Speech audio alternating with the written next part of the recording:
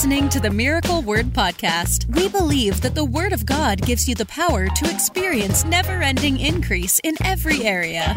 If you're ready for revelation that will take you to the next level, you're in the right place. Here's your host, evangelist, author, and founder of Miracle Word University, Ted Shuttlesworth Jr.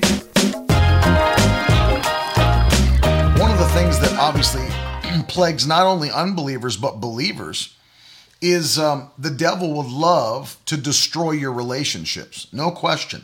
You know, one of the things, and we think about this, that the way that the devil attacks the next generation is by destroying the peace and the joy of the current generation. Right. And you think about the fact that kids don't just need a mother, kids need a father.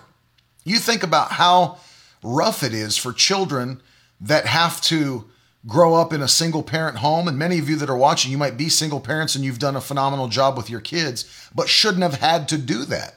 You should have been able to have someone helping you. And so you think about how the devil wants to destroy the next generation by destroying the family unit. And think about how many issues that they've proven have taken place because of the fact that there was a parent missing from the home, and it affects the personalities, the lives, the outcomes of the children in those homes. And not to say that if you are in that situation, God can't bless your children or help your children. Of course he can, and of course he will. But it's something the devil uses to destroy families. He destroys relationships. And so thinking about that, I was interested because I wanted to know, like, what are the main reasons that people say they get divorced? You know, what are the main things listed when people are saying, well, we're breaking up this covenant marriage, whether saved or unsaved? And there was a study done. Maybe we'll post the link for you guys to see later. They did a study and interviewed a ton of people. And this is what they found. These were the top 10 reasons that were listed by the people who they interviewed. And we wanted to just kind of go through them. They're like the top 10 reasons people get divorced and show you what the Bible says about each individual one of those. Because here's the thing, is any problem that exists in the world, the Word of God has a solution to it. Any problem that exists in the world. Think about that for a second. The Word of God is the most powerful force in the universe. Any problem, there's a solution in the Word of God. There's never going to be something you'll face that God can't heal, that God can't touch, He can't deliver you from. All things are possible to them that believe.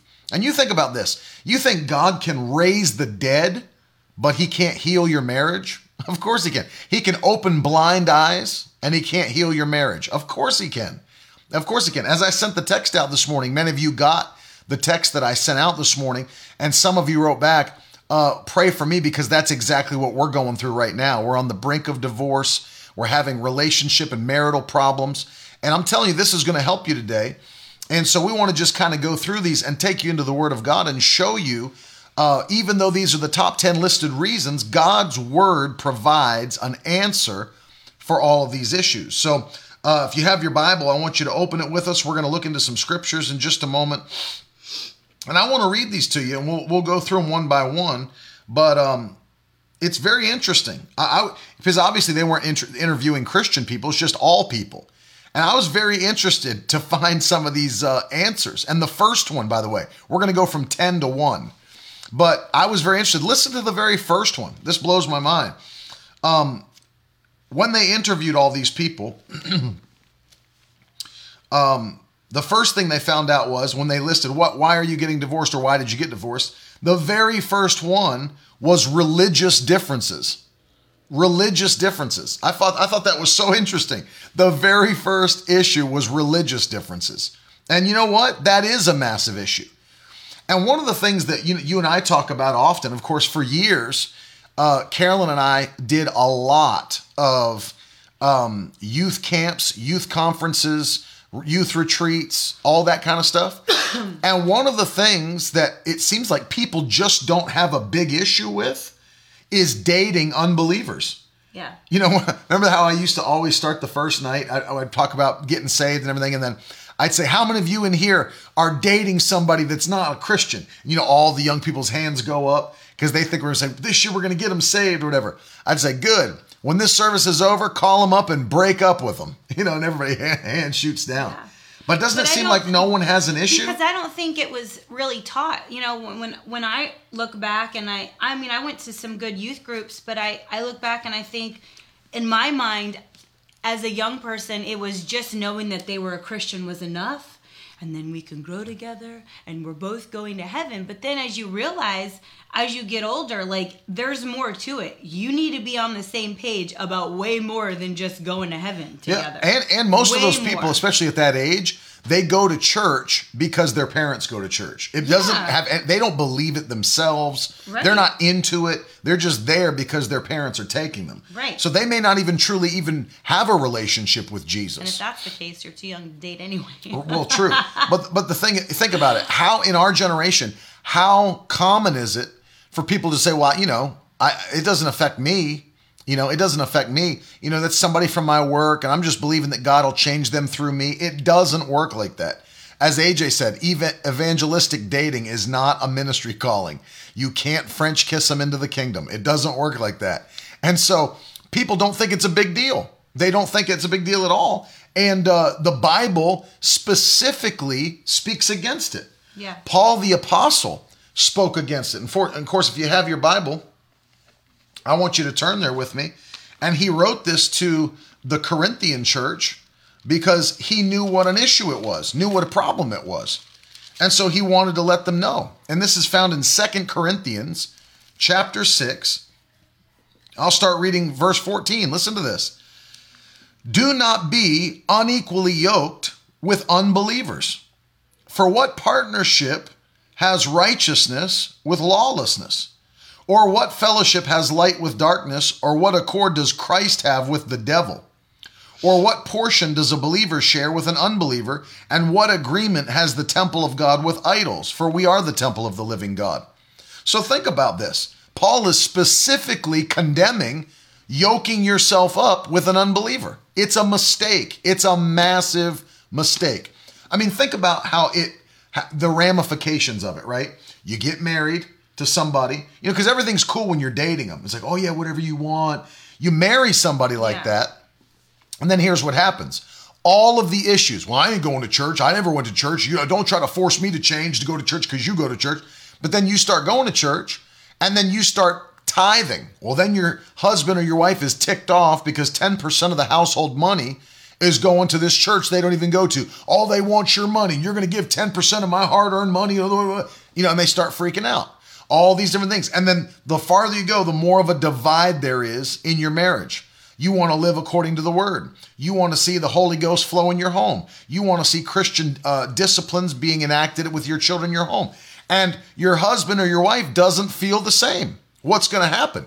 It's the most important thing in your life, your relationship with Christ. But it just starts to bring a bigger and bigger and bigger and bigger divide if your husband or wife is not serving the Lord. That's one of the main probably questions I get, you know, or people that need prayer is because healing, you know, that's a big one. Yeah. Like you said, tithing, giving, so many times that's on the major things in the Word of God.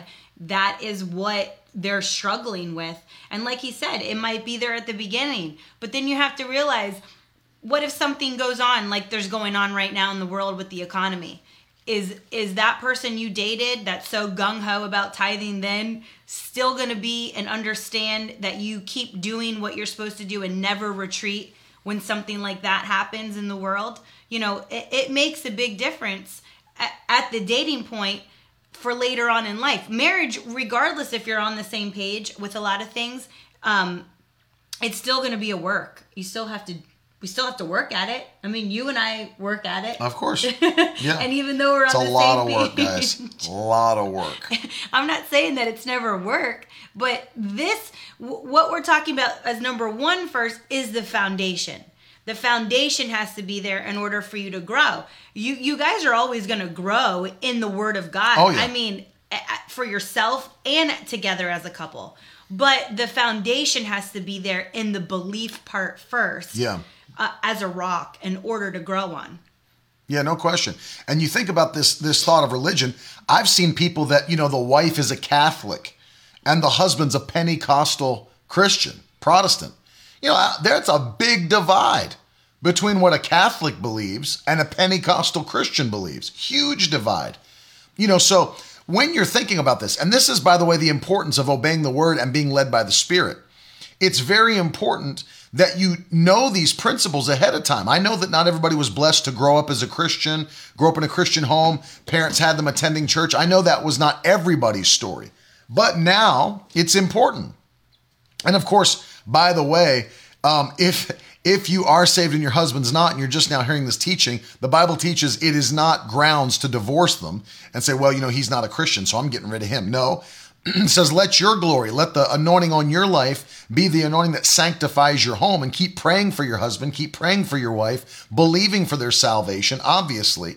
But for those of you that aren't saved, it's important to know that it's never okay to just start teaming up, dating, getting engaged to marrying an unbeliever. It's a literal contradiction to a command given from the Holy Spirit to the church.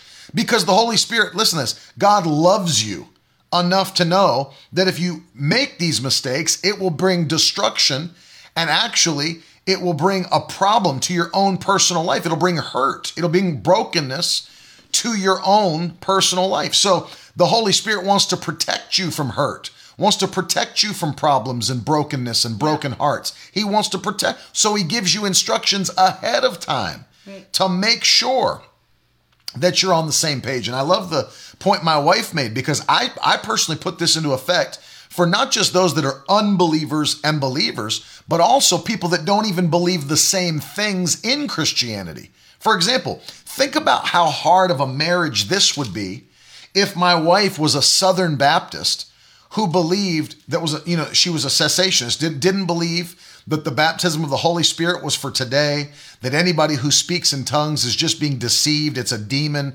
deceiving them because the God doesn't do that now, and miracles aren't for today and healing's not for today. While I'm trying to be a Holy Ghost-filled Pentecostal evangelist.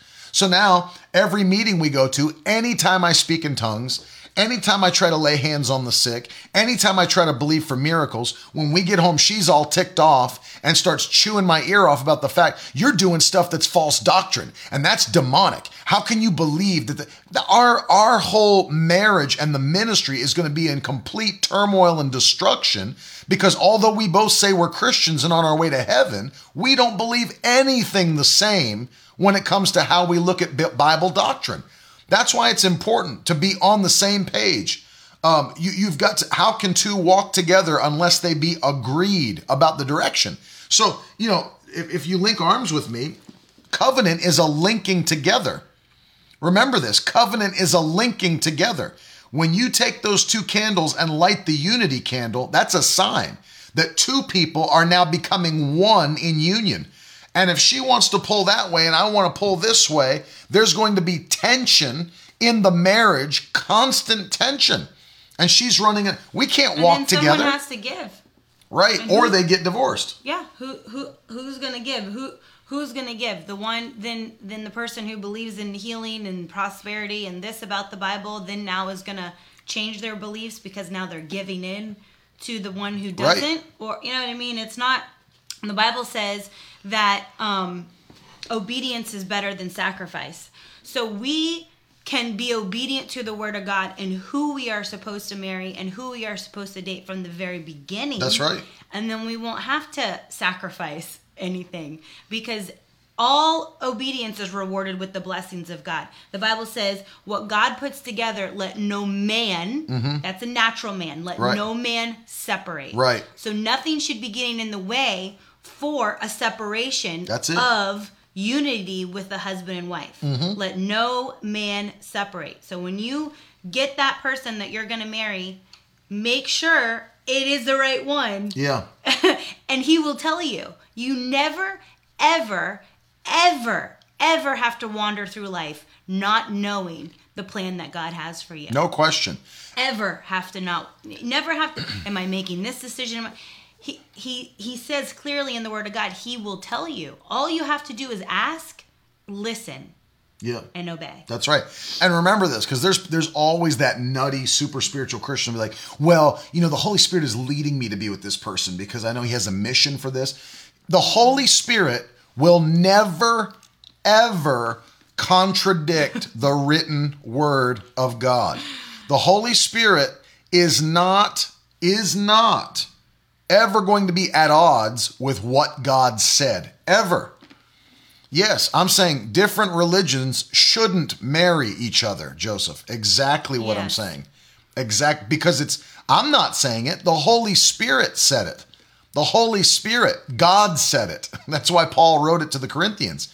God said it. And so you have to go by what the Holy Spirit inspired in his word and what Paul wrote to the church.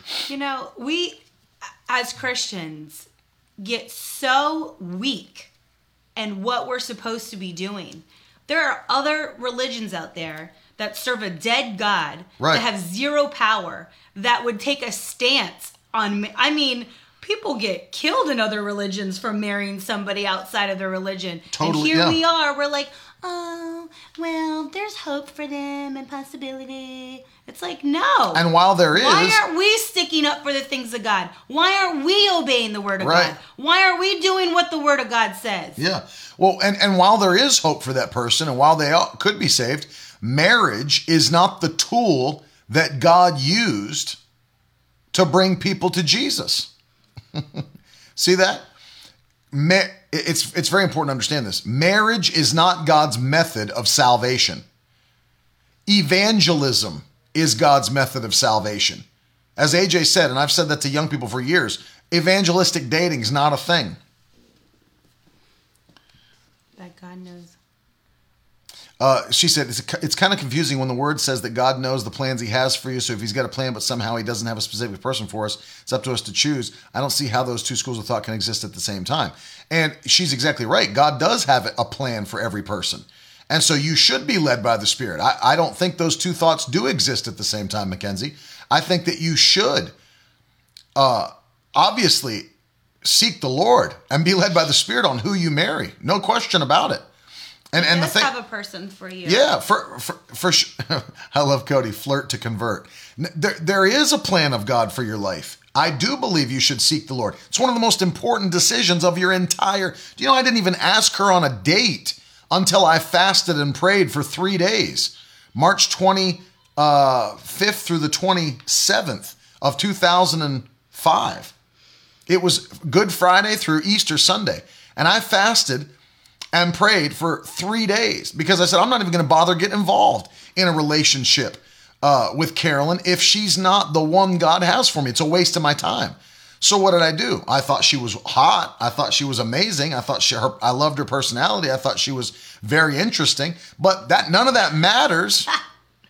I was trying to show that I wasn't like shallow. That's so lame. Well, I didn't want to make a... She was very interesting. She looked good in jeans. No. But, I wanted to be sure because none of that stuff matters if she's not for me, right? You can be as hot as you are. You can be as interesting as you are. You can be as wonderful as you are. But if it's not God's plan, then it's not for me. And so I made sure to take the time to consult the Lord. Is this right or is this not right? And when I felt the green light, I went straight after her. And you guys know the story. I called her right after I felt the Holy Ghost say yes. And let me tell you, first night, I called her and said, what are you doing tonight? Let's go out on a date tonight. And first night, told her I loved her, was in love with her, wanted to marry her, wanted to be in ministry with her, but see, all those things. When you have that clear answer, it might not make sense what he's saying. I told her on the first night, I love her, I want to marry you. Don't everybody do that. I want to go in the ministry. Well, the thing is, people who have a clear answer can do that. Right, of course they can, yeah. So if you're doing it that way, where you're doing it the way the Word of God says and get the green light, yeah, not get a red light and then say, try to force it. but they've got these qualities, and Right. He's got a really good job, and we would be set financially for life, and then I can have a certain amount of kids because we'd be okay, and I've always wanted to be a stay-at-home mom, and with him I can really be a stay-at-home mom. Yep. Like, that's not gonna work. You've got to be led by the That's not Spirit. gonna work. You have to be led by the Spirit. But to answer Mackenzie's question further, what Paul is saying is you should never, it's not like be led by the Spirit. You should never, ever be unequally yoked with an unbeliever. That's the word. And so it destroys marriages. I will say, without fail, whenever someone comes to me with any kind of marital issue or something, and I'm praying for them and working it out, I straight up ask them. I said, listen, we're not dwelling on the past, but I want to know, was there a check in your spirit? Was there a red light from the beginning? Yeah. We're going to fix this now, and God is a God of restoration. Right. But I want to know, did you feel, and they'll always say, yes, yes, I did. I knew in my spirit not to do it. I knew I shouldn't do it. It's like, okay, well, you got to bring that feeling back to you so that we don't keep making those same mistakes, because you can keep making the wrong mistakes and that feeling's not so strong anymore. Yeah. And to the point where it's cold and you just keep making the wrong mistakes. But you got to identify it. Good. We're going to get that root. We're going to fix it. God's going to, I'm going to stand in agreement with you. But you've got to know, like someone just wrote about hearing the voice of the Lord. Yes, you have to know the shepherd's voice. We are the sheep. What is he saying to us? Right. Don't be so scared that you're always going to make the wrong decision. When you stay in the Word of God and you stay in joy and you stay in that leading of the Holy Spirit, you don't have to worry about making the wrong decision. That's right. Like you said, you have a clear path. Exactly. Yeah, I see Joseph saying it doesn't work out that way always. That's why God's word is written to you, because God knows better than you know or anybody else knows. That's why things are set in stone in the Word of God. That's why there are rules. That's why God gives us black and white things to do with our lives, because the Lord knows what he's doing. That's why it's important. It does make sense. I don't understand how people don't understand God has greater wisdom than man has. He said it in his word, Isaiah 55.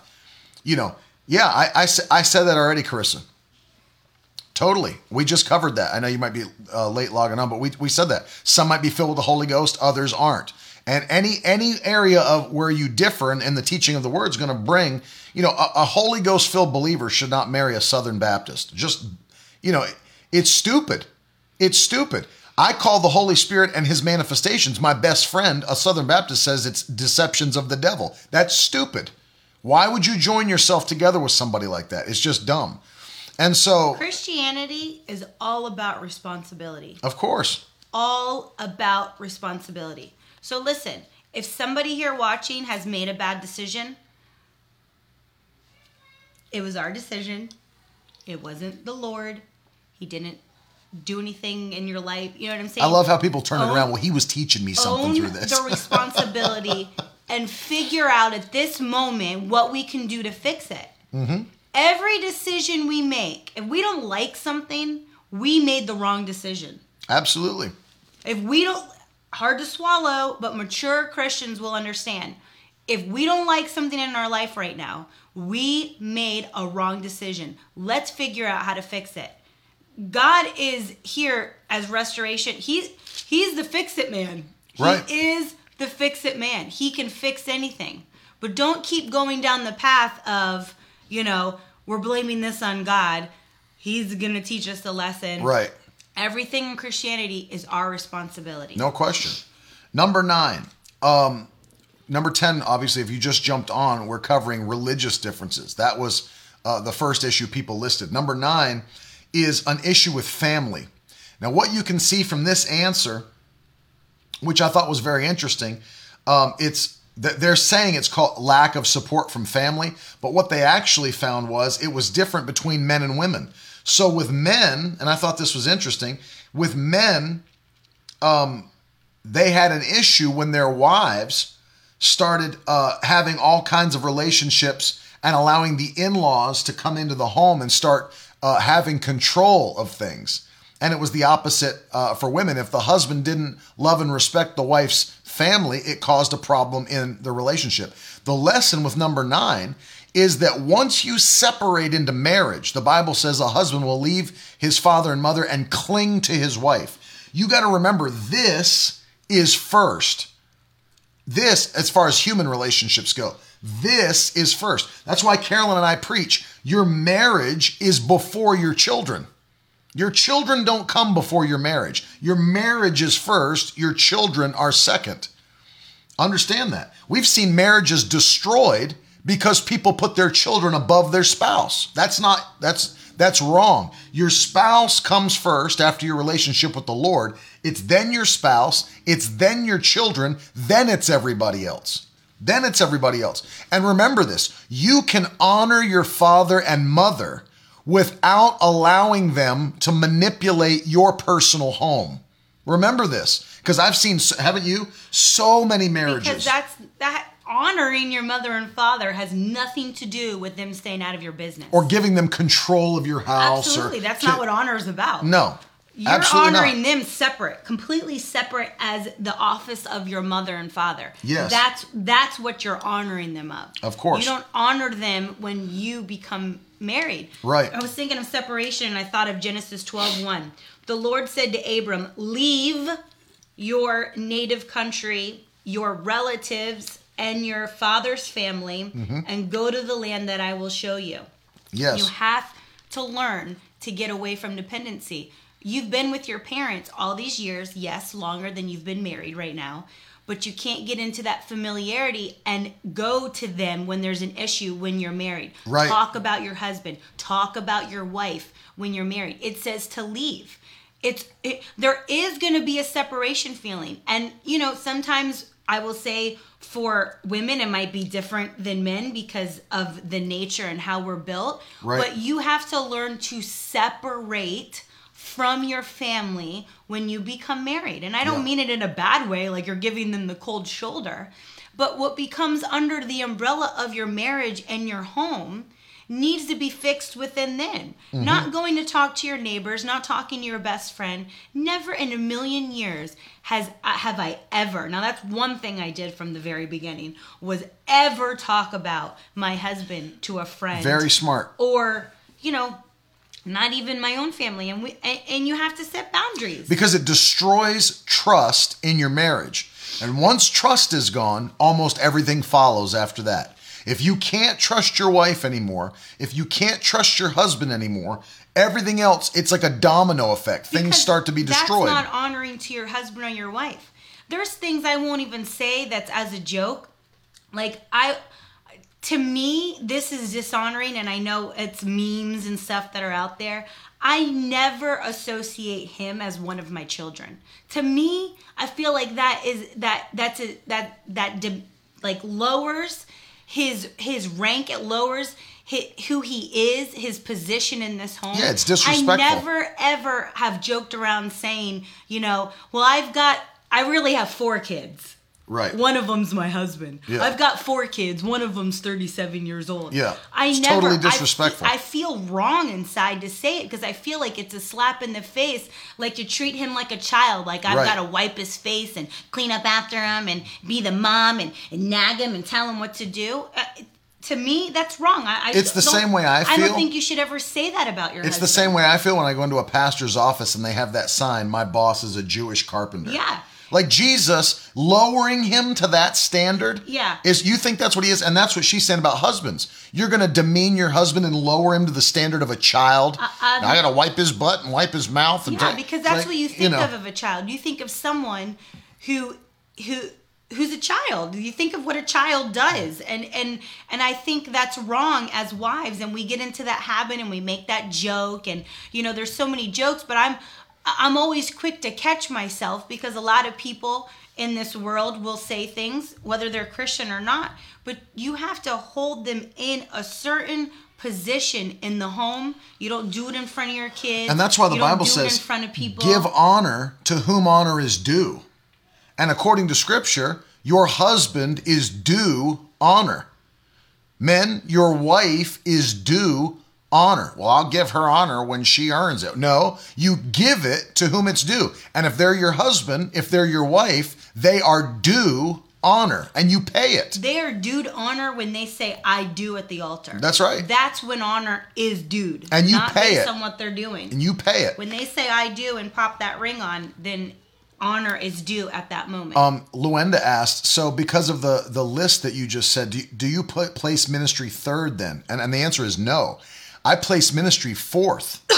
Ministry is fourth in my life. The first thing is Christ, my relationship with Jesus. The second thing is my relationship with my wife. The third thing is my relationship with my children. And the fourth thing is my ministry to other people.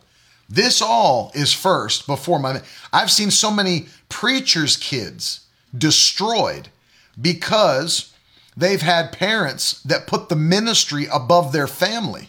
What good does it do to have a ministry to the world, or even a ministry to your church or ministry to your region, and your kids don't even serve the Lord? I've seen that. I've watched it happen. The preacher's kids resent the house of God. They resent church. They resent going to church. They resent everything having to do with Christianity because their parents gave their all to the people, poured their hearts out to the people, and came home and had nothing for their wife, nothing for their children. That is a massive, stupid mistake. Stupid mistake. It's like the Bible says, what good does it do to gain the whole world and lose your own soul? My question to myself would be, what good does it do to gain the whole city and lose my own children? Stupid, stupid mistake. Christ is first. She's second. My kids are third. And my ministry that God has given us is fourth.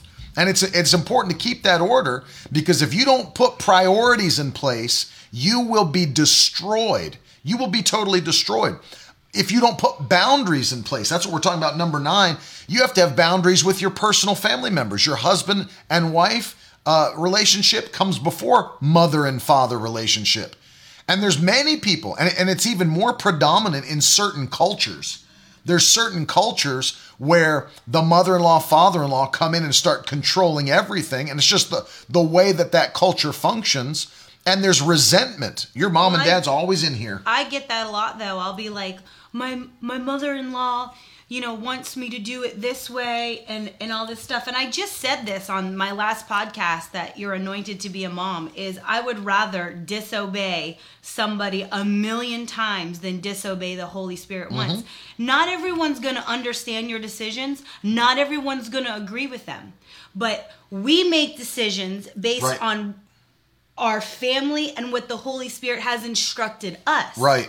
And so if someone else disagrees or someone else has a different opinion about it, then that's fine. That's your opinion. But our decision is going to be based on the Holy Spirit instructing our family. Right. So that's why it's important that you get into the Word and you hear from the Lord on the path. Because if not, you're going to go down the path, and then it's going to go, well, what does this in-law say? Well, what does my mom say? And then all of a sudden, here's the path with a detour here and a detour here and a detour here. And then everything's murky again, and we don't even know, what direction we're supposed to be going.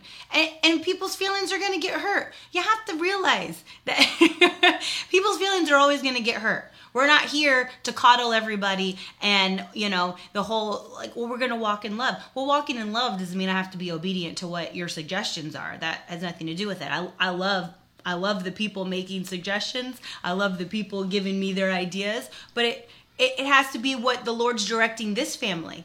The Lord directs this family different than he directs this family over here. I don't expect the Lord to tell them to do the same thing that we're doing. That's not how it works. Right. That's exactly right.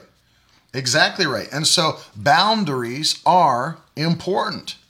Boundaries are important. It's good to see John on Periscope asking to see my wife's body. Thanks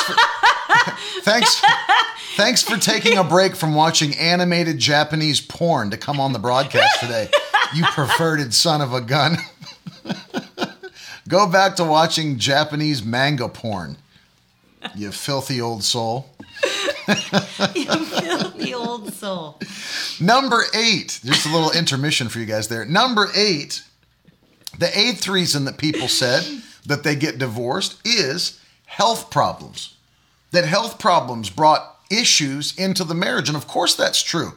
That there are people who battle in their physical bodies, and that affects the relationship. Stress. It brings causes. It brings stress. Yeah, it brings problems. And so they said one of the issues is illnesses can be detrimental to a marriage. They can create debt, pain, loss of self. It can mean one partner isn't able to maintain his or her part of the deal. And so there's all kinds of problems that ensue from ongoing sickness and ongoing disease. This is why that in your marriage, it's so vital that you've got a revelation and an understanding of divine healing. You've got to walk in your marriage with a revelation and an understanding of divine healing. If you think I'm messing around because of the fact that I get up every month and I say, as we cross over, I give God thanks and praise. Thank you, Lord, that another month has passed, that another month has gone by, that you've kept us from sickness and disease. You've kept us from every wicked thing, that our bodies have never, that have not been harassed by the devil or any evil thing. I give God, you think I'm messing around? I give God serious thanks and praise, because it's just as much of a miracle if God heals you of a sickness and disease as it is if he keeps you from sickness and disease. Right. And one of the things that will alleviate stress from your marriage and alleviate problems in your relationship is keeping sickness and disease out of your home. And the way to do that as a believer is to gain an understanding and a revelation of the divine healing power of God. That's why we talk to you all the time about the fact it's life or death where you go to church. If you go to a church that doesn't believe in healing, that teaches that not everybody's going to be healed and God sovereignly picks and chooses who he'll heal and healing's not for today, run for your life. Run for your life. Jesus purchased your healing and gave it to his children, by whose stripes you were healed. And if you're going to live in a marriage, and I promise you, if she was sick all the time, it's going to be a stress on me. If I was sick all the time, it's going to be a stress on her. Now we're in debt. Now we have issues. We can't come together intimately because we're both sick all the time and we have issues. And then it's issues. Then what are you going to do?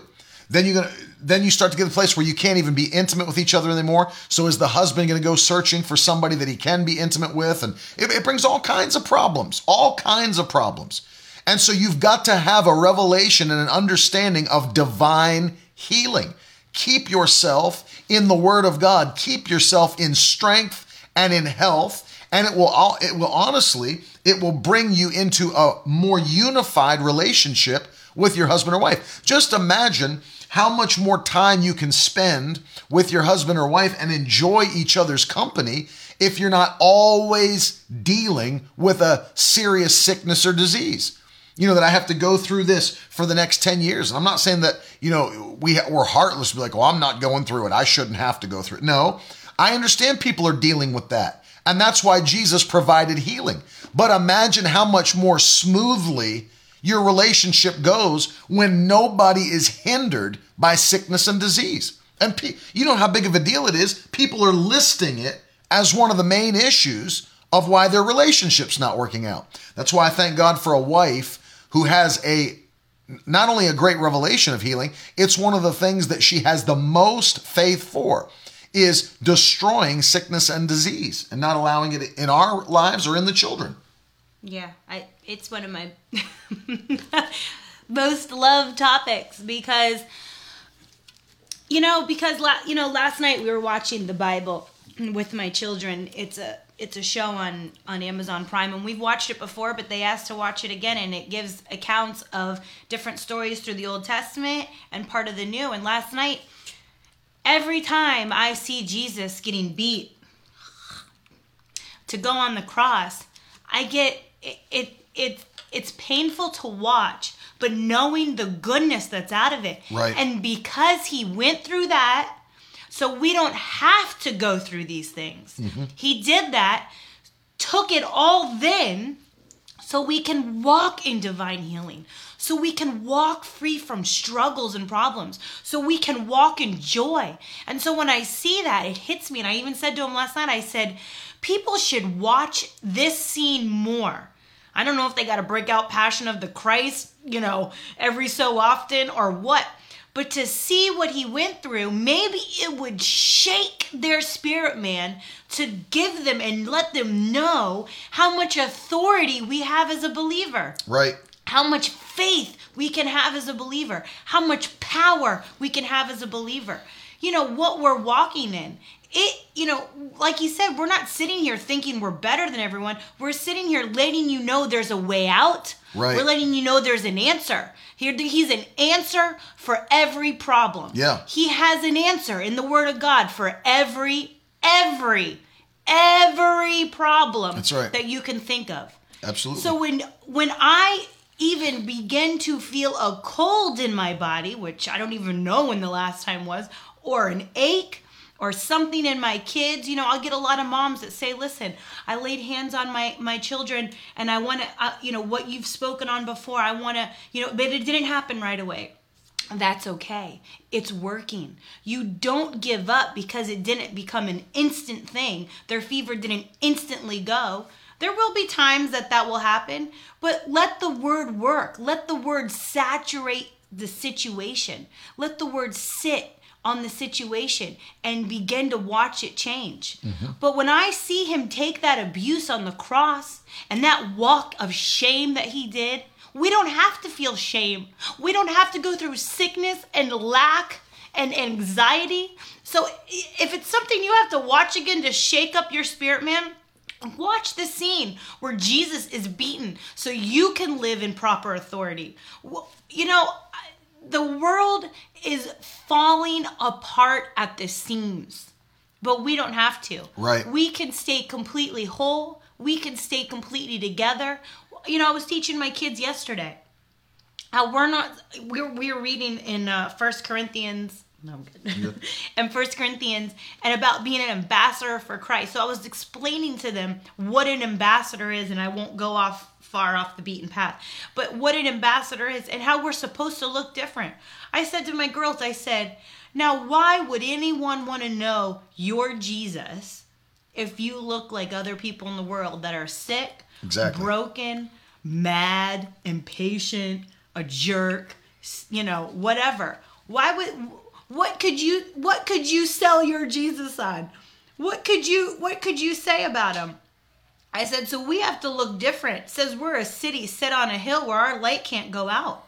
So that's what you have to be. He died so we can have a perfect marriage. Come on. One of my things for Nonstop Moms that I stress to all the ladies that listen to me, and I called it Nonstop Mom because that's pretty much my lifestyle, but I speak to people that are young, older, middle, married, not married, divorced, dating, engaged. I speak to all of them. And the thing is, you can have your cake and eat it too. The world will tell you different. The world tells you got to give up something. When you have kids, you got to give this up. Life's going to be different, not going to be so great. When you get married, it's a whole lot of work. So then you start to look different. Your outward appearance changes. You know what I mean? Because there is a certain way. People are shocked when there's a pretty mom nowadays. It's true. When there's a mom that keeps themselves together. But why do we have to be shocked? We're not created to be a hot mess, and that's one of my messages. We are created to have it all. He provided all. All. That's right. He heals all. He gives all. He cleanses all. Amen. In the Bible, it's all or nothing. We can have it all. Yeah. And that's what we have to get a hold of today. That's what the redemption package is all about. Our benefits package in the kingdom of God. So you can literally miss out on the stress of sickness and disease by walking in the divine healing power. Thank you, Ruth. Of Jesus Christ. Oh, no. Pastor Ted, I have my wife here attacking you. She says you're ugly and your wife is too beautiful. It's the mustache, Boris. Yeah. Number 7. Number 7. The 7th thing that was given by those that were polled is domestic violence as a reason for divorce. Well, obviously, if you're a Christian, you shouldn't be beating your wife. And I'll throw this in because there's a lot of women out there now that are aggressive. Shouldn't be beating your husband. That's really our issue, is that Carolyn beats me. But if you understand, listen, a cast iron pot hurts to the head. But understand this. Your wife and your husband should be, as we've covered, should be held in high esteem, should be honored above all else. And so understand this. If you're walking in love, which is the highest calling and the commandment of the New Testament, not just love the Lord your God with all your heart, soul, and mind, but love your neighbor as yourself. Your wife, your husband is part of your neighbor. Love. God's speaking a word to Mindy Spencer today on Cody's behalf. With the wooden spoons that she sings with Luenda. That's it. Hold your husband and wife in high regard and love them. What does the Bible say we're supposed to do as husbands? Love our wives as Christ loved the church, giving himself for her. That means that there should be a selfless love that you have for your wife, a prefer her above yourself kind of love. And obviously, there's never been a time that Jesus has abused the church. Think about this. Jesus took abuse on behalf of the church, as she just covered. Jesus took abuse. He's a protector. And the same way that a husband should be. The husband is not an abuser. The husband should be a protector. And so if you're obeying the word of God, this should never be an issue in your home. But number one, not just physical abuse, you should never verbally abuse your wife or your husband. And she covered that as well. We talked about it. You should never talk down to your husband or wife. You should never verbally abuse them. Tell them they're stupid. Tell them they're worthless. I hate when people say, sticks and stones can break my bones, but words or names can never hurt me. That's absolutely stupid. That's absolutely. Of course words can hurt. Of course words can destroy. We believe as Christians, death and life are in the power of the tongue. If you speak, it changes the atmosphere. So of course we believe people can be hurt and destroyed by words. That's why you guard your mouth. The Bible says, set a watch at your mouth. Don't just say everything you think. Think about it, put it through the filter of God's word, and then release it if it passes the test. Not just the thinking test, the speaking test. Paul said, whatsoever things are holy, lovely, of a good report, if there be any praise, if there be any virtue, think on these things. Same thing with speaking. Don't speak things that aren't holy, that don't have a good report, that aren't worthy of praise and virtue, that aren't, don't speak those things. This is a good test for every person when it comes to this number 7, abuse and violence. Put your words through the filter of God's word. Don't say things that don't line up with God's word. Don't just say anything that comes into your mind. Be slow to speak and quick to hear. Be quick to hear, slow to speak. That way, here's the key. That way, you are understanding the whole situation first before you say anything stupid. And also, it gives you time to get a handle on your flesh.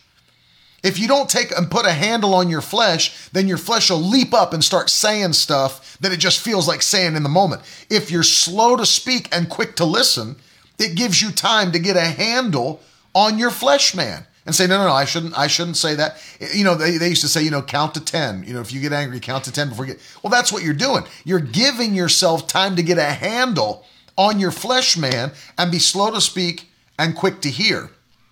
And it's very important that you do that because for the most part, what you heard, you misunderstood the context. Maybe you didn't understand the context of what they were saying. Maybe you didn't understand the environment. You see what I mean? So it's very important that you are slow to speak, quick to listen, quick to hear. But that part benefits you in all areas of life. Yeah. There's lots of times when the Holy Spirit speaks to us. And if we are quick to say no, instead of let our spirit man digest the word and let our faith get activated to do what he's asked us to do, it's important that we're slow to speak. You could be yelling no when really you need to be yelling yes. Yeah, exactly right. So honor your husband, honor your wife. Don't abuse them. Don't harass them. Put them above yourself and give them selfless love. Number 6, and this is a big one. You would think it's not for Christians, but it actually is. Substance abuse. Substance abuse. This is why that we're supposed to keep ourselves in a place where we are literally free from all invisible prisons. We should not be governed. In fact, Peter, the Apostle Peter, encourages us to be sober and to be vigilant. Listen to this. 1 Peter 5 and verse 8. Be sober-minded and be watchful, for your adversary the devil prowls around like a roaring lion, seeking whom he may devour. You can't be sober if you're not sober. Think about that. You're commanded to be sober in the Bible. You can't be sober if you're not sober. People make a big, it blows my mind. Let me just say this. It blows my mind how in this generation, no, it's all people, Carissa, not just Christians. It blows my mind how people think it's not a big deal to drink. It's not a big deal to smoke weed. It's not a big deal to do those things. People think, it's not a big deal. I have Christian liberties. And it blows my mind because, it's cool to drink as long as you don't get drunk. Who determines what drunk is? That's my biggest question to Christians who drink. Let me ask you, who determines what drunk is? And let's just be honest with ourselves. Drunk is not the same for everybody. Let's just take me and my wife, for example. If I said to her, let's go out and just have one beer. Well, let me just tell you something. One beer is going to affect her 100-pound body a lot more than beer is going to affect my 250-pound body. Wish I was 100 pounds. But understand my point. It's going to affect her. Let's just go have one shot. For our anniversary, let's go out and just do one shot, one margarita. One shot and one margarita. You go out. It's going to affect her little body. We drank the same thing, but it doesn't affect us both the same. Okay, I'll go further. She didn't eat that day, and I ate. So now she's drinking on an empty stomach, I'm drinking on a full stomach, and I'm much heavier than her. We drank the same. Well, we only had one beer. Yeah, but who determines what drunk is? Let me ask you a question. Do you think that the state law, is more lenient than the law of God? Do you think God has a less harsh view of what your life should look like than the state does? Think about that. Well, I was under the legal limit. Well, let me tell you, you think God's limit is less harsh than the government, the corrupt government that we live under? It's stupid. Worship team going to wine tastings. It's unbelievable. I can do this. It's anything that has the ability to steal your ability to be sober like you're commanded to in the Bible is a waste of your time. And that's why the Bible tells us we should stay free from those types of things. We should stay away from stuff that confuse our thoughts. That's not just alcohol. That's drugs. That's prescription pills. That's weed. Stupid people. Weaken our inhibitions and make us more vulnerable to sin. It says in Proverbs 23. It asks a question in 29 that I'm going to start with, and then it leads Listen off. to this. Who has anguish? Who has sorrow? Who is always fighting? Who is always complaining? Who has unnecessary bruises? And who has bloodshot eyes? It is the one who spends long hours in the taverns trying out new drinks. Don't gaze at the wine, seeing how red it is, how it sparkles in the cup, how smoothly it goes down. For in the end, it bites like a poisonous snake and stings like a viper. You will see hallucinations and you will say crazy things. Yep. So that's not just alcohol. Anything that alters your mind. Yep. Anything. They're mentioning drinking here, but anything that takes the place. Who has anguish? Who has sorrow? Who looks like an idiot? Pretty much is what they're saying. Who sees hallucinations? Who says crazy things? Mm-hmm. These are people who are using a substance, whether it be a hard drug like Coke, whether it be alcohol, whether it be whatever you want to say about weed being natural, whatever makes you do mind-altering things is not supposed to be. This says we are the temple, right? Right. Yep. Here. I wrote down this verse in 1 Corinthians 6. Don't you know that your body is a temple of the Holy Spirit who is in you, whom you have received from God? You are not your own. You were bought at a price. Therefore, honor God with your body. You know, Allison asked the question, and people that say this are so foolish and don't understand history or context of Scripture.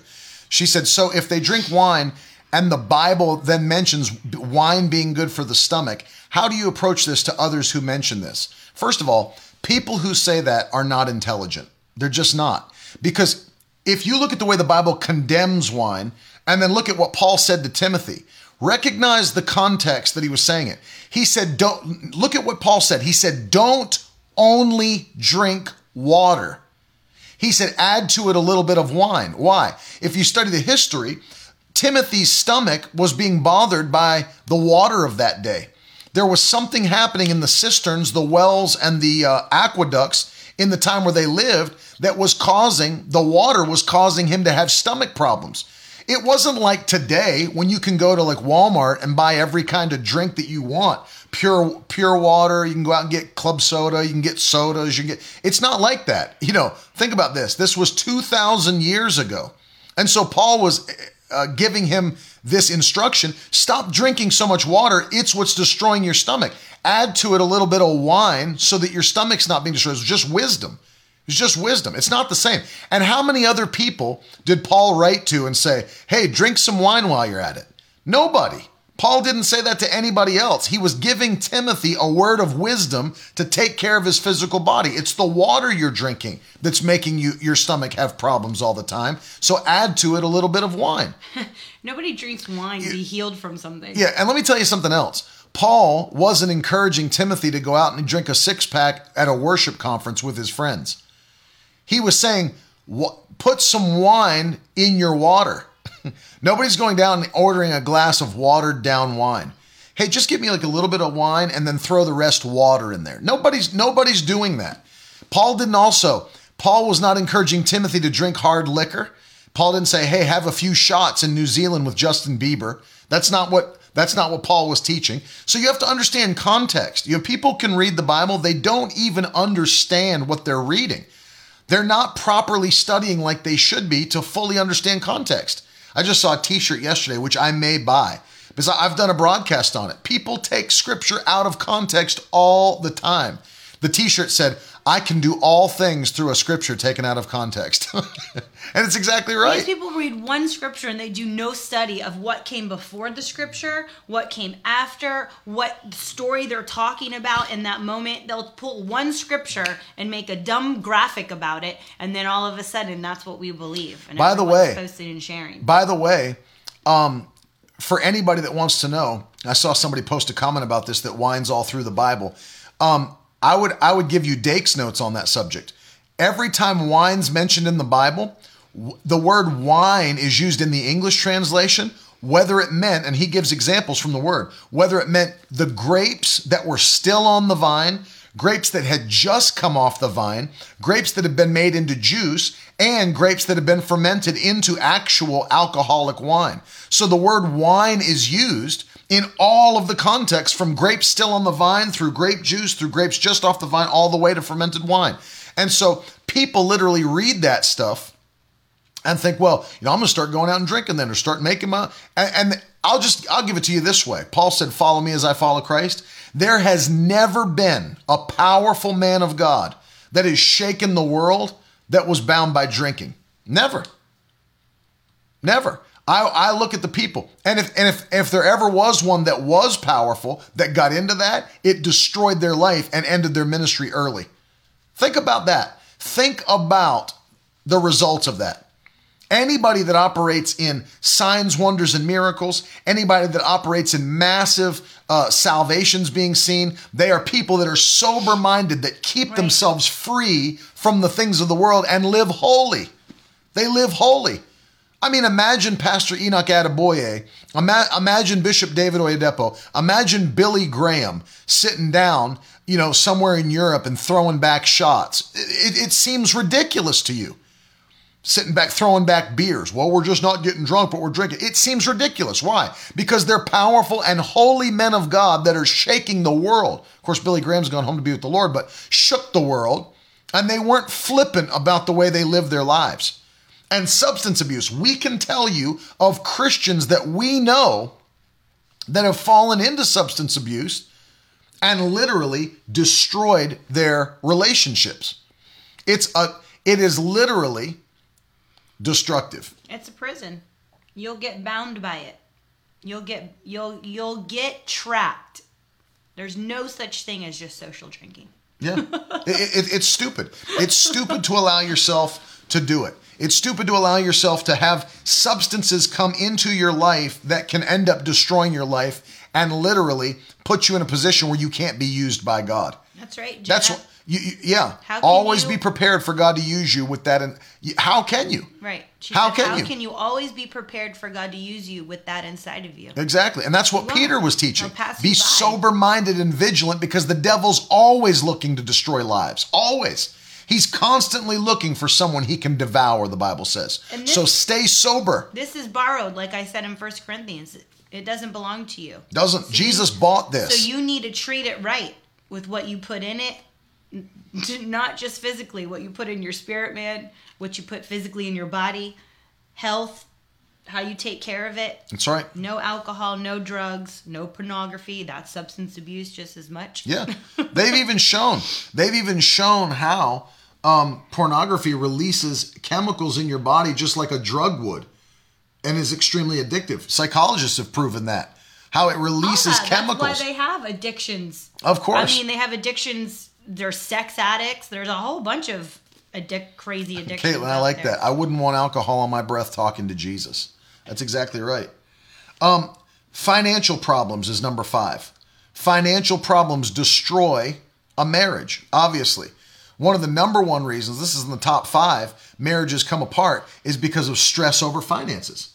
This is why you've got to be agreed on tithing, got to be agreed on giving. I really truly thank God for a wife like Carolyn because she has always been a person of extreme faith when it comes to giving, tithing. She's always been the one to feel, just like I, that large gifts. I mean, she feels it from the Holy Ghost. It's amazing. Even when we were first married and I was never with her during offering time because I was serving as a music director at Dominion Christian Center. So I would be on the platform on the keyboard during the offering, but we would even feel the exact same without knowing or texting or whatever. We would just, and I would feel the same number she'd feel in her spirit of what to sow.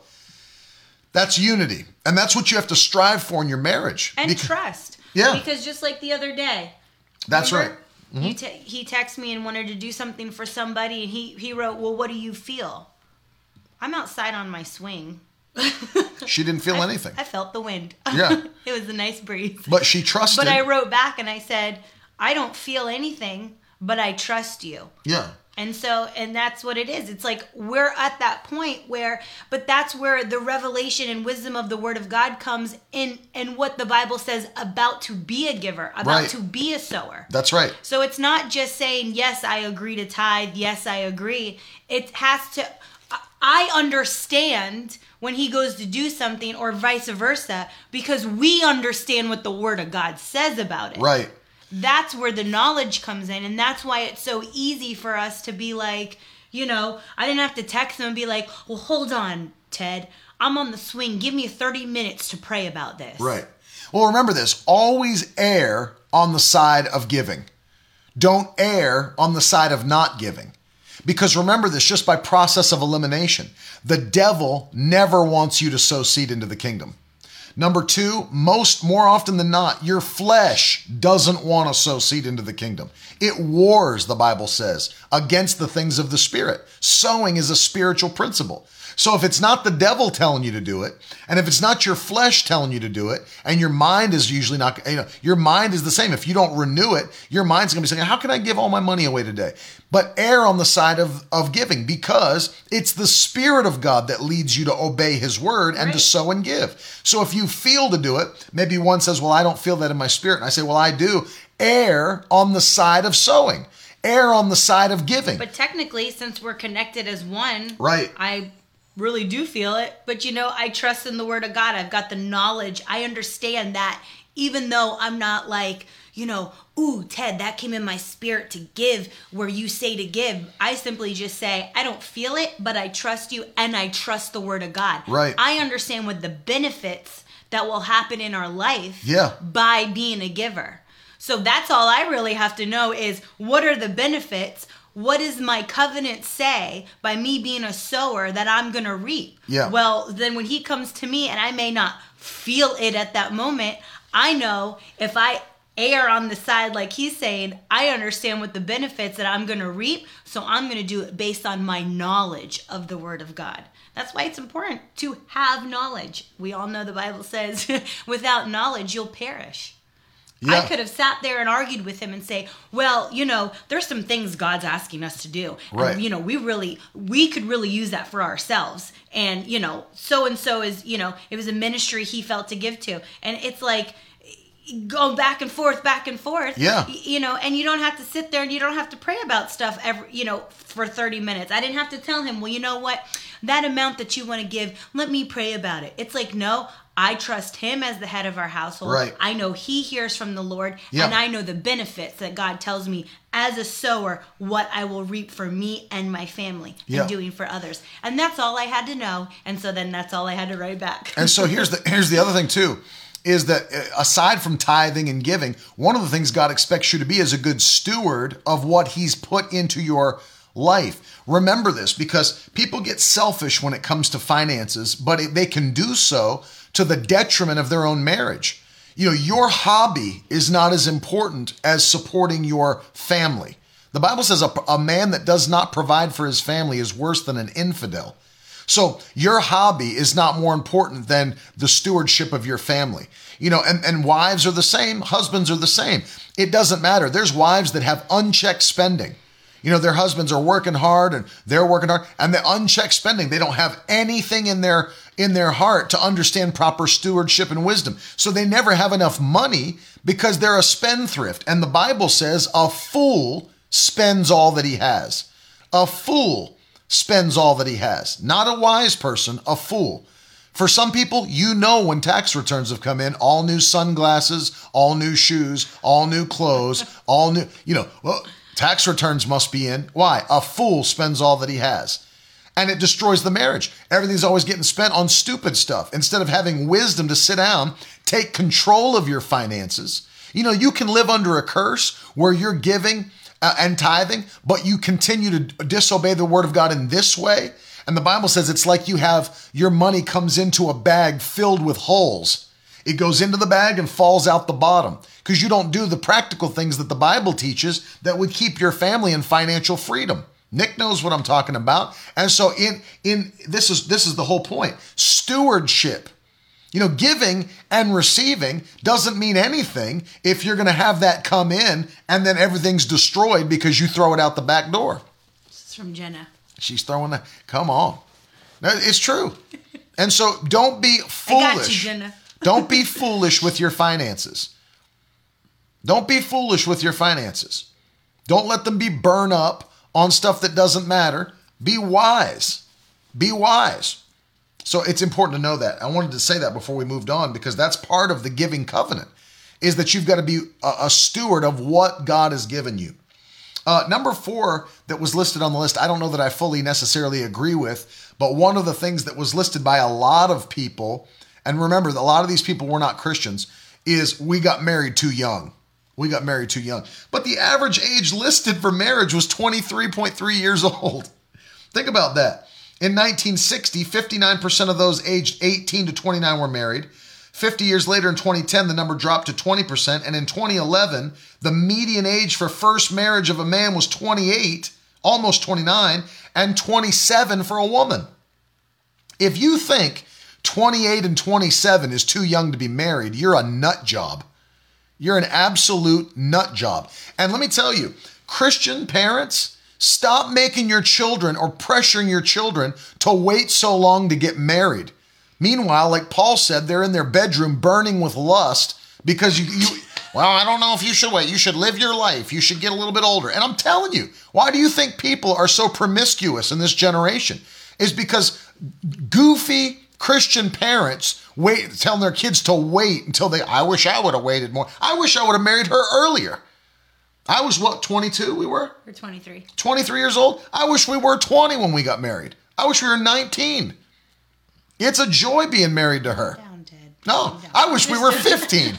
No. I wish we were 12. No. No. I'm just saying, it's a joy to be married to her. Stop waiting so long to get married. That's a stupid thing. So we were just too young when we got married. No, you were immature when you got married. That was the problem.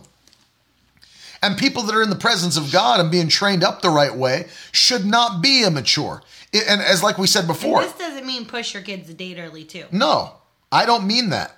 I mean, if the Lord, the line. I'll say it a better way. If the Lord has put you together with somebody, don't date them for 7 years. Right. That's so stupid. It's so stupid. First of all, where's dating in the Bible? I mean, if the Lord has given you somebody, if he's shown you, that's the point of being led by the Spirit. That's why we talked about raising our children up in the right way. So as they get older, they'll know how to make decisions in the Holy Ghost. We're teaching our kids at 10 and 6 how to listen. It's almost like the world puts an emphasis on the wedding day. And the freedom of being single. No, I mean I've got a life to live. What it's supposed to look like. And everyone spends all this time and focus instead of on the right one. Am I doing the right thing? Yeah. Do I hear the Holy Spirit saying this is the person? It's on the glamour of the perfect pictures. Right. The competition of the next person, the colors, the flowers.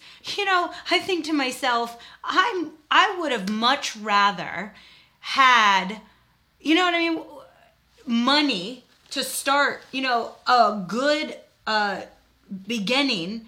Or I want to do something for my kids. I would love to bless them with a home when they get married, or take the majority of the money to do something like that. Then to make sure they have the latest and greatest designer dress, this and that. Not that you can't have all of that. That stuff goes so fast, but and it's gone. It's a couple hours, and then you're looking at that person for the rest of your life. And we're not saying we shouldn't celebrate marriage, but it's gone. It's gone after 2 hours. Yeah, I'm saying nothing's wrong with that, but the what gets important gets blurred. Yeah. And then that becomes the main focus. But think about this. Our culture puts this premium on, you're getting married too early. You've got a life to live. You should do those things while you're single. It's like, okay, stop for a second. What things are we talking about? Being able to be promiscuous and sleep with whoever we want for a while. What things? Club for a while and be able to go out without kids and be able to party and get drunk and get high. What are we talking about? You can't travel the world with your spouse. You can't it's a carnal, worldly mindset. You've got a life to live. You got things to do. The Bible says he who finds a wife finds a good thing. A good thing. My life is better because I'm married. My life is far better married than it was single. I can promise you that. The Bible says a good wife is a crown to her husband and is not ashamed throughout the streets. Exactly. Think about it. It's a foolish thing. It's a foolish thing to live that stupid, you've got a life to live before you get married. Make sure you do all the things because you got people that did their relationship the wrong way and it failed, and then they're starting to give advice. Honey, let me tell you something. You better get out there and do what you can while you can, because once you get married, you know how it is. You're locked down. That's what I talked about earlier. It's always like you have to give up something to have a good marriage. Yeah. You have to give up something when you have kids. I've got a word for you. Stop taking advice from people who failed. I have lived a great life married and a great life as a mom. I don't feel like I have had to sacrifice a thing. Things have actually only gotten better. If you were trying to start a small business, would you go out and talk to people that all they did was fail at starting small businesses? Or would you try to find somebody that started multiple small businesses and blown them up? Of course, I want to find the people that were successful in starting the small businesses and take my advice from them. Why would I go out and say, well, I just want to hear what all of the unsuccessful small business. No, I don't want to hear what they have to say. I want to hear what the ones that made it work said. That's why I want to hear from marriages that worked, not ones that didn't work. Anybody can tell you how to do something wrong. It's a special person that can tell you how to do something right. It's important. Thank you, Zeke, for sowing a seed. But understand this. Of course, Laura loves being locked down. She got a baby out of it. AJ. Yeah. Well, of course, AJ said I've been trying to convince her to wear her wedding dress out in the street in public. But it's true. Well, apparently she wore it recently. Exactly. You don't go to Michael Jordan for golf advice, who lost millions of dollars on one putt. You go to Tiger Woods. It's exactly right. It's exactly right. You go to the ones that are making it work. I think a better thing would be don't go to Michael Jordan for baseball advice, because he's a pretty good golfer, but just which he's underwear you should horrible wear in basketball. baseball player. Doesn't he do Hanes? Yeah, with the Hitler mustache. And so understand, it's a stupid thing to say. Stop waiting so long. Hear the voice of the Holy Spirit, and when you hear it, get it done. Jacob, you asked on YouTube about hearing the voice of the Lord. Watch this when it ends and go back to the beginning, because we touched on that a lot, finding out the right one and hearing the guidance of the Holy Spirit. Let us give you these last three, and then we'll pray for you. Number 3, too much conflict and arguing. 57.7% of people said they were getting divorced because of too much conflict and too much arguing. 2 things go into this. Number 1, not loving and respecting your husband or wife like the Bible says you should. But number 2, the second thing is not understanding the role of submission to the husband and the loving of the wife. And I'll explain what I mean by that. Justin said, what about the fear of the unknown, someone changing after marriage and things being harder on the man of the house? You have to know. That's why you have to be led by the Spirit. Yeah, the Holy Spirit's not going to give you the right person to marry, and then they're going to become... And then destroy you because of it. Yeah. He knows what they are going to be like. He said he's the God that teaches you to profit and teaches you in the way that leads you in the way you should go. He's not going to lead you in the way you shouldn't go. He leads you in the way you should go. Isaiah 48:17. Let us explain this concept from Ephesians, where the Bible says, husbands... first of all, it says, wives, submit yourselves unto your husbands as unto the Lord. But then it says, husbands, love your wives as Christ loved the church. Whether you like it or not, in this feminist-driven society that's trying to be propagated throughout our nation, the husband truly is the head and leader of the home. We're not co-leaders. We don't lead this together. Anything with more than one head is a monster. There has to be a level of authority where a decision is made. It's just like the military. Everybody's in a chain of command. And so my wife knows this. She teaches this on her podcast. We believe this together. God set a husband in the house as the head. The Bible says he's not just the head of the house. Read the Bible. He's the head of the wife. Because these are instructions from the Word of God, and you can only prosper, in anything, your job, anything that you do, if you follow instructions. Right. And this is how the Word of God lays it out.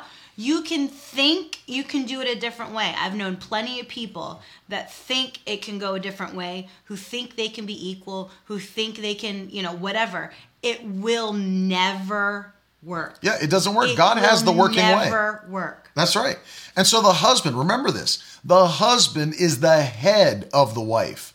So when she made that point earlier about demeaning your husband and making jokes about your husband and,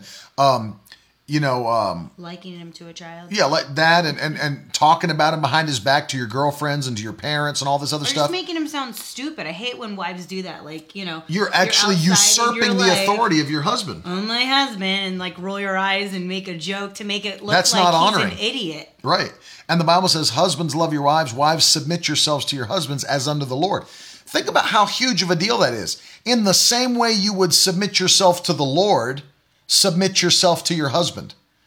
Husbands, love your wives as Christ loved the church. In the same way. Well, how? Giving himself. Let me just say this. It's not hard to submit to a love that will give itself for you. It's not hard to submit to a love that puts you first. That's easy to submit to. If both people obey the word, it makes marriage easy. Our marriage is easy. It couldn't be more easy than it is. It could not. It literally couldn't. It couldn't be more easy than it is. I wish you would listen to me about the mustache, but he's got something going on with you guys. Seriously. It couldn't be more easy than it is. She is easy to be around. She is easy to live with. She's easy to be married to. And I'll tell you why. It's because she understands the word and obeys it. And I do my very best to love her like Christ loved the church, to put her first, to prefer her above myself. And it's easy to submit to love like that. When it's hard, but let me just give you a caveat here. It doesn't mean that if your husband doesn't do that, you're not required to submit, because you still have to hold up your end of the bargain in the word of God. Whether he's doing what he should or not, you still have to do with what you should. Husbands, if your wives are not submitting to you properly, you still have to love her like Christ loves the church. Justin's asking, what if the woman wants marriage but will not submit because she has trust issues or trauma from her past? She needs to correct that and get healed. She needs to obey the word. Think about how foolish it is to say, I refuse to obey God's word because someone hurt me in the past. That's ridiculous. It's absolutely foolish, and you have to snap out of it. I know that doesn't sound like a very psychological response. People think it takes 10 years to get healed. If Jesus can open blind eyes in an instant, how quickly can he heal a heart and heal a mind?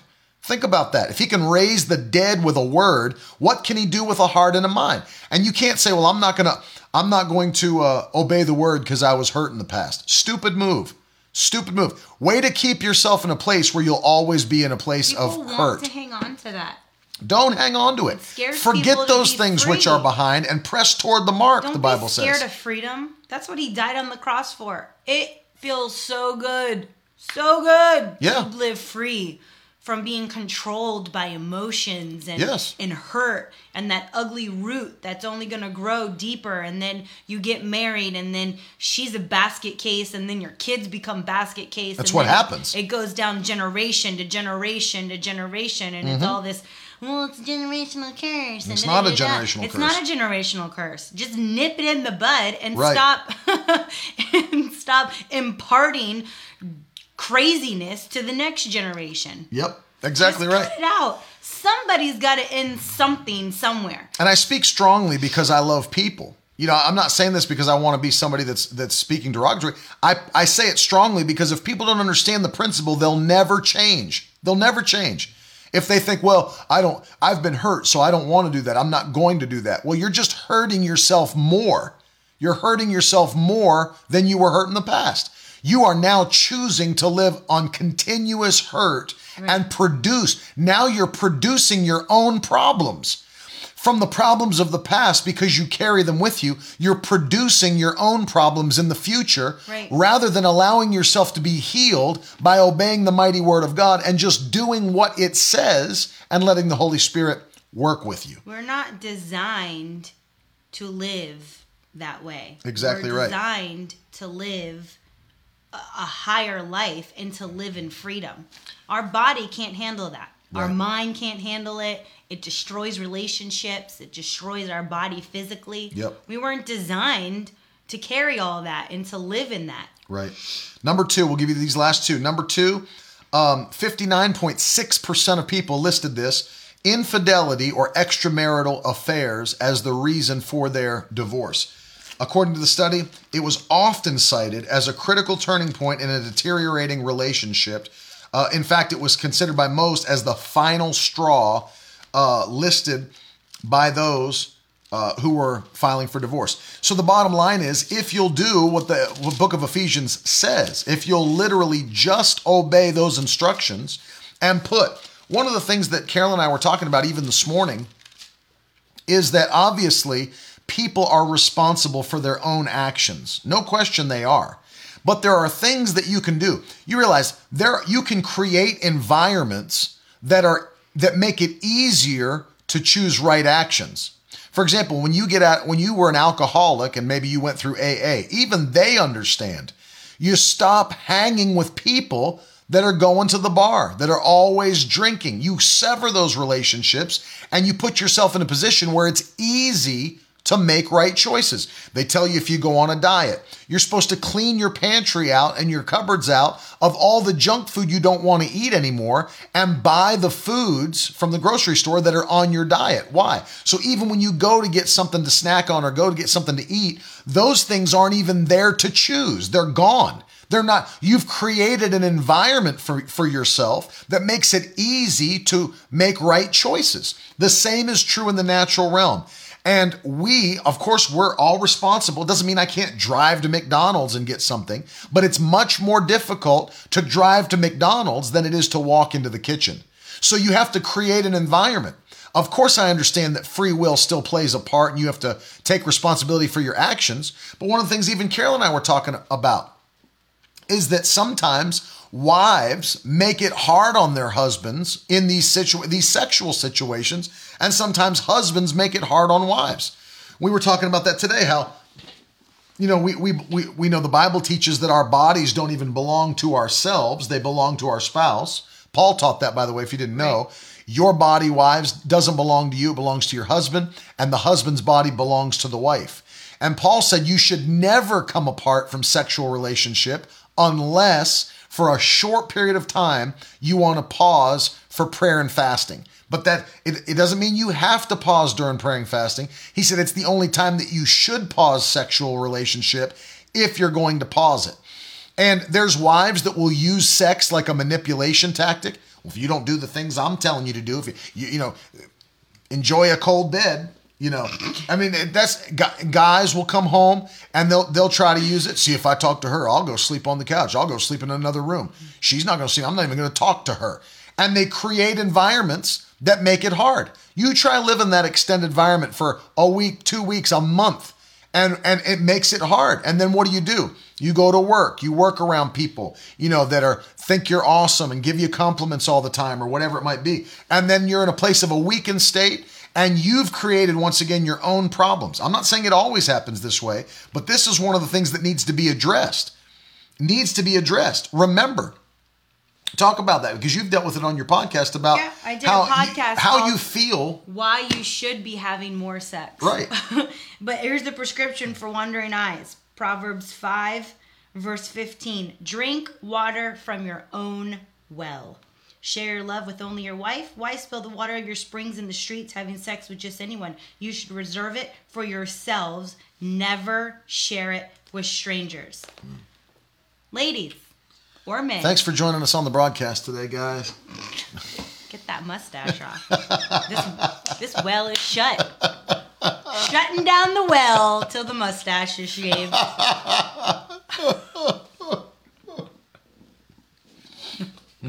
Put a bag over your head. Oh my God. Back to the teaching. Back to the teaching. But listen, like you said, if you're shutting down the well because you're always tired, you're always busy with kids, you're always putting yourself first, you're always this, you're always that, you're always full of excuses, don't be shocked when he gets happy from other ladies or vice versa. Gets happy. No, I'm saying gets happy from other ladies giving him compliments. Oh, of course, yeah. Because men and women need to have, compliments, their ego lifted up. Just kidding. But you have to speak into your husband's life. You have to speak as a husband into your wife's life. You have to raise them up on a pedestal. Well, think about this too, because you speak encouraging words, you speak love, you speak to their life. And you think about the fact that you're making choices that actually create an environment of love in your home, of intimacy in your home.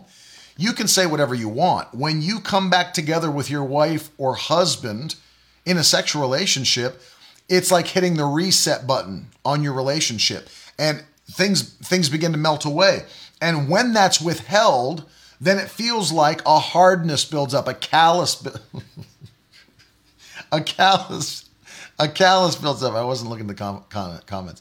It feels like a callus builds up in between your relationship. And then the more, I'm not going to even say it. And the more that you do that, the harder things get between you and your wife, between you and your husband. And it's a mistake. It's a total mistake. It's part of. So this is what I'm saying. When you realize my body belongs to her, hers belongs to me, it's even if I don't feel like it at the time, it's a sacrifice. It's a seed I'm sowing into our relationship, into that relationship of love. And that's the truth. It's that of course there's going to be times when you're tired. Of course there will be. We're not saying that there's not going to be, of course. But if you're tired 29 days out of the month, there's a problem. There's a problem. Hey, how about this? Find another time, right? Listen, find another time. If you're always tired at night after a day of taking care of the kids and cooking and doing everything that you're doing, or going out on your job, you come back from work and you're home, you know what? Get up an hour earlier in the morning, guys and ladies. I agree, Dave. No, seriously. Get up an hour earlier if you have to. Because don't act like it's not important. Paul would not have made that teaching available to the Christians. That was inspired by the Holy Spirit. Think about that. Because he understood how important the sexual relationship that God created for a husband and wife is. It destroys marriages if it's not there. If something's always making you tired, don't let the intimacy suffer. Mm-hmm. Figure out how to make whatever you're doing you less tired. Busy, less tired. Absolutely. Because becoming roommate status is the worst. Yeah, it's horrible. And then that's what happens when you put your kids before your marriage, and then you grow apart and become estranged because everything's focused on the kids and never each other. They move out, you've got a roommate. That you have to relearn how to date again, love each other again. At that age. And people, and then they start, I'm just telling you, it's like the worst thing ever. It's the worst thing ever. So don't withhold love from your husband or wife. Don't ever use it as a manipulation tactic. Don't ever use it to show how you're mad at them and because it's ridiculous. It's unscriptural, and it's you rebelling against what the Bible says. Your body belongs to her, men. Ladies, your body belongs to your husband. You are one now. You're one, and should remember that you are one. You're not two separate individuals anymore. You are one unit.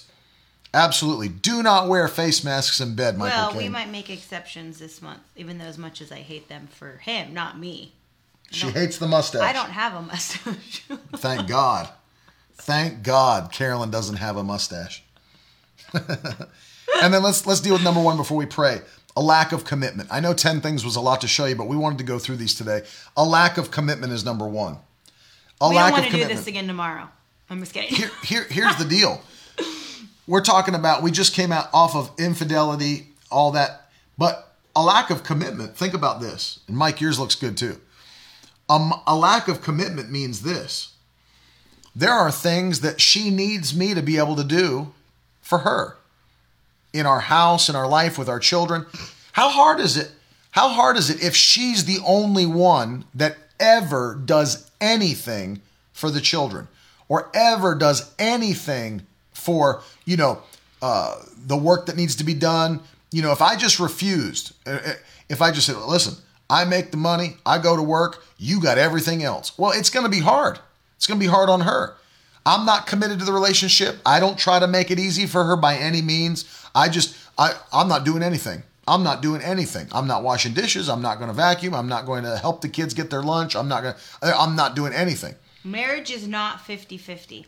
It's 100-100. That's right. You cannot split that 100 up. No, it's 100-100. On both sides. It's 100 from her, 100 from me. People always say 50-50 and it's not right. No, absolutely not. Because you can only ever, if you want things to work, just like anything else in life, whether it be working out, whether it be a diet, whether it be a small business, whatever it is, if you want it to work, you've got to give everything you've got to that goal.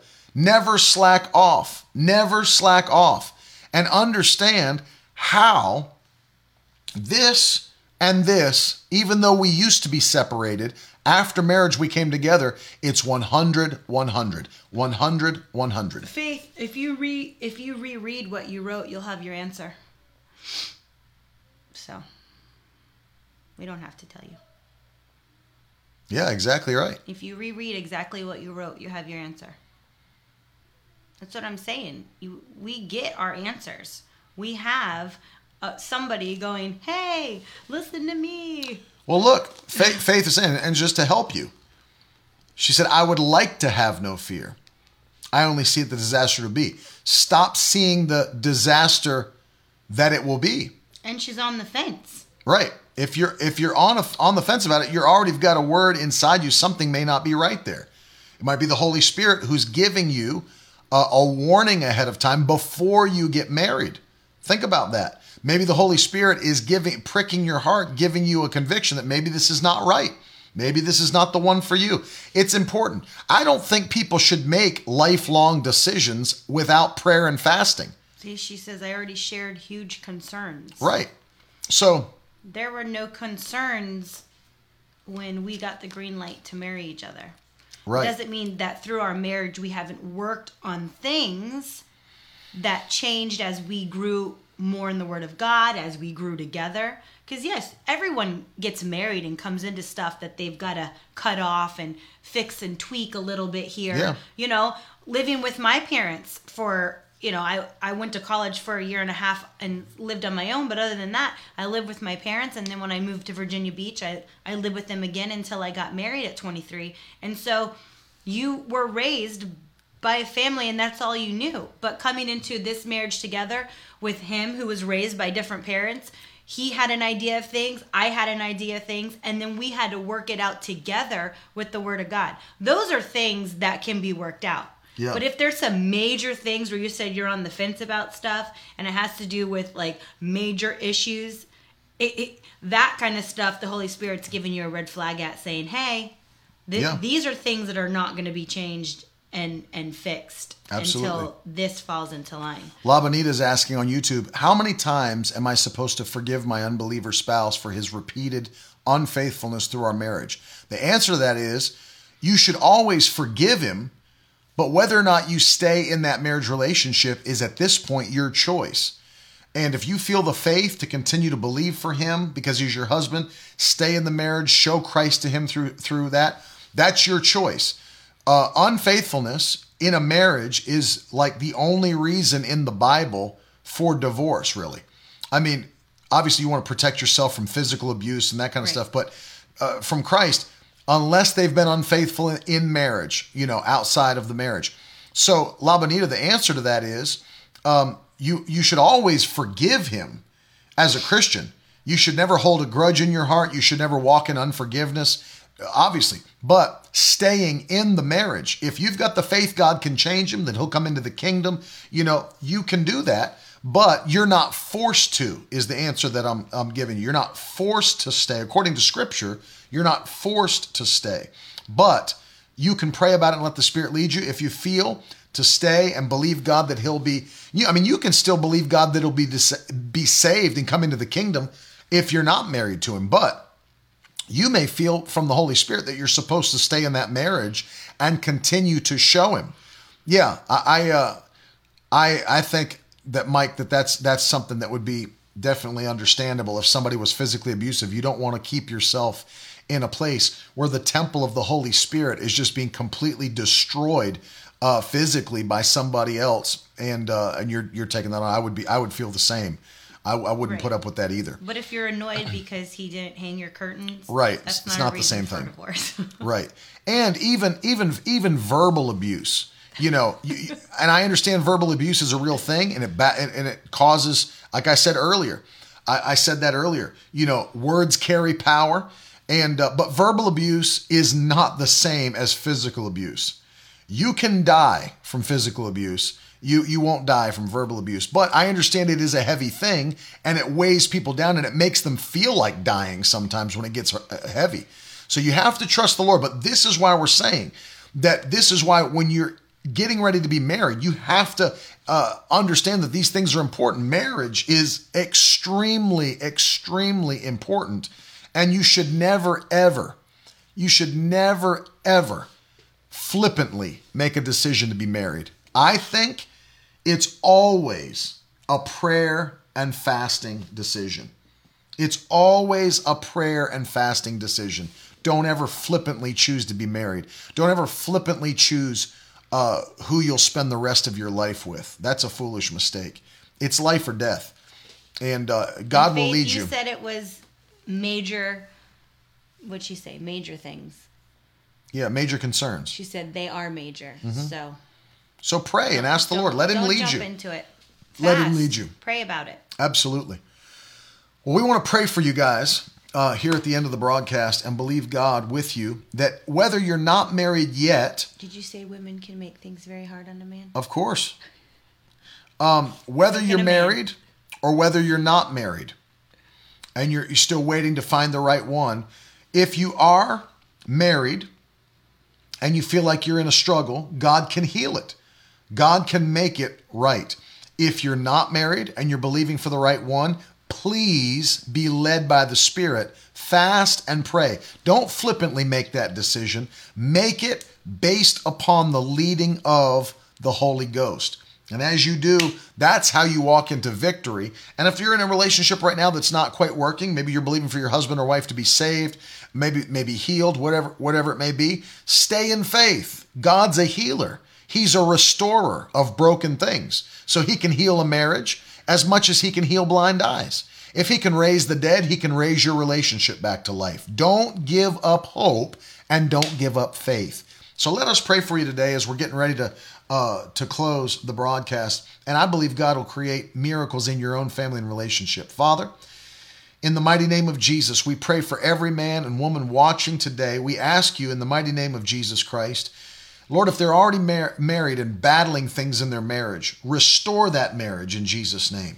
For those that are married to an unsaved husband or wife, I pray that you'd quickly bring them into the kingdom of God this year in Jesus' mighty name, by the power of God.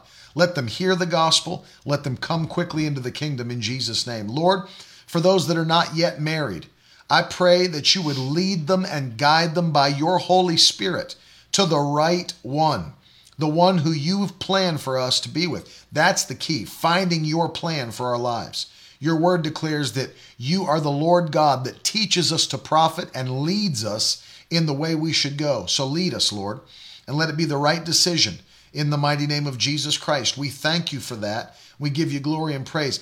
This is our month of miracles. This is our year of violent increase. Yes. And so, Father, I pray in Jesus' name, everything that's working against us, turn it in our favor this year.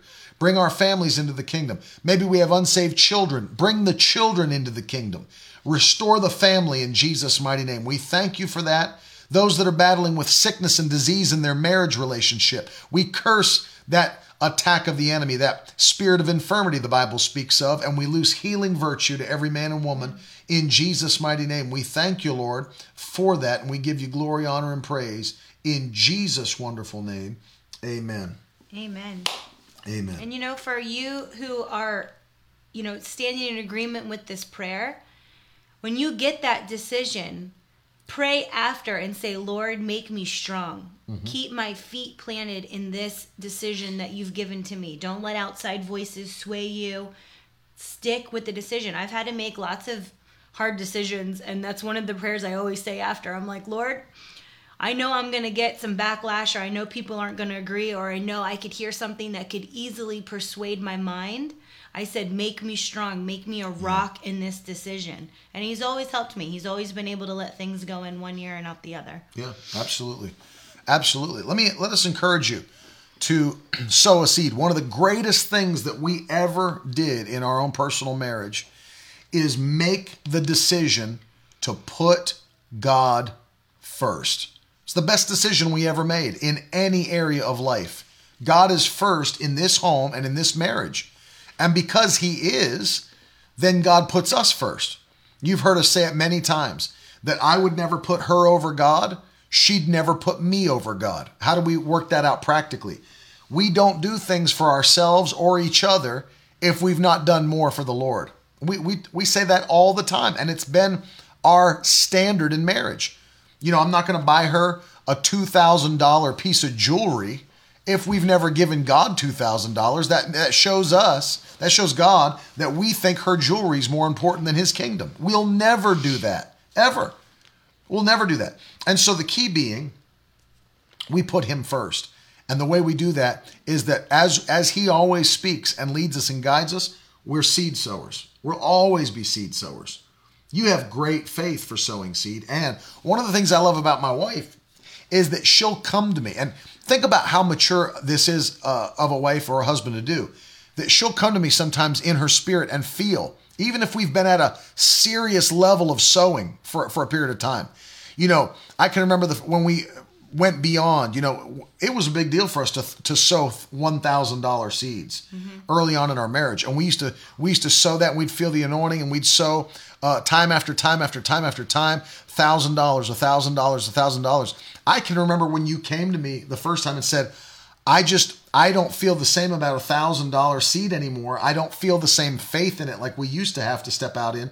The Lord's speaking to us to increase our level of sowing. And we knew in our spirit, we couldn't go any further if we wouldn't level up our giving. So what did we start doing? We leveled up our giving. Why? We didn't feel that it took the same faith anymore to sow $1,000 seeds when we were sowing them, because God had increased us because of our giving. And because he increased us, it's like the point I made, I think it was yesterday, where if a millionaire gave $1,000 and someone who had $1,500 in the bank gave $1,000, they're not the same seed. They're two very different seeds. The millionaire doesn't feel it. The other person feels it very much. And when God started increasing us financially, we weren't feeling it in our faith as much as we used to, because God raised us up. So what did we do? We raised our giving to the place where our faith started feeling it again, right? Yep. And have continued doing that level after level after level, because there was a time $2,000 didn't feel faith anymore, and $2,500 and $5,000 didn't feel faith anymore. So you have to keep on raising your level as God raises you. And if God raises you, you're required to go higher with your promotion. You know, it's like when we were kids. You know, she does it with our kids now. You know, Teddy will want to give an offering. Brooklyn will want to give an offering. So she'll take out $1 or $2 or whatever it might be to go into your children's church class and give this in the offering. Well, Teddy's 4 as of a couple weeks ago. He's 4 years old. He was 3. You know, it's one thing when a 3-year-old walks into church with a $1 bill. It's another thing when a 33-year-old walks into church with a $1 bill. Very different. So you've got to level up. And so we want to encourage you.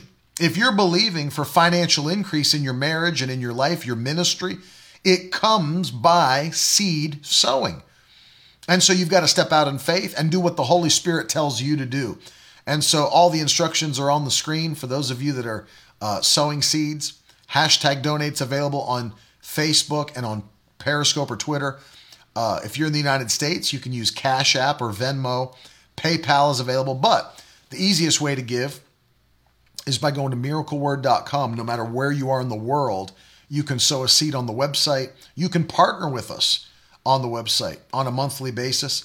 And you're not just a part of seeing the gospel preached and people being saved and seeing harvest come back to your own life, but as you saw at the beginning of the broadcast, we are in the top of givers to feed the hungry. Kids all over the world are being fed because of your faithfulness and because of your giving. And God actually, he accredits that to your account as well. And so you're a part of this ministry, and we say, thank you for being a part. We love you. And for those of you that are sowing, remember this, you are an answer to prayer. You're an answer to our prayers. We've actually prayed, God, attach people to this ministry that are believing for souls to be saved and for the world to be changed before Jesus comes back. So remember, Absolutely. You're an answer to prayer. We appreciate you. And you're growing as we're growing. Yeah. I mean, you get to be right alongside us at meetings, even if you're not able there. As our ministry grows and increases, God's given us some exciting things that are coming up. And so you're growing as we grow.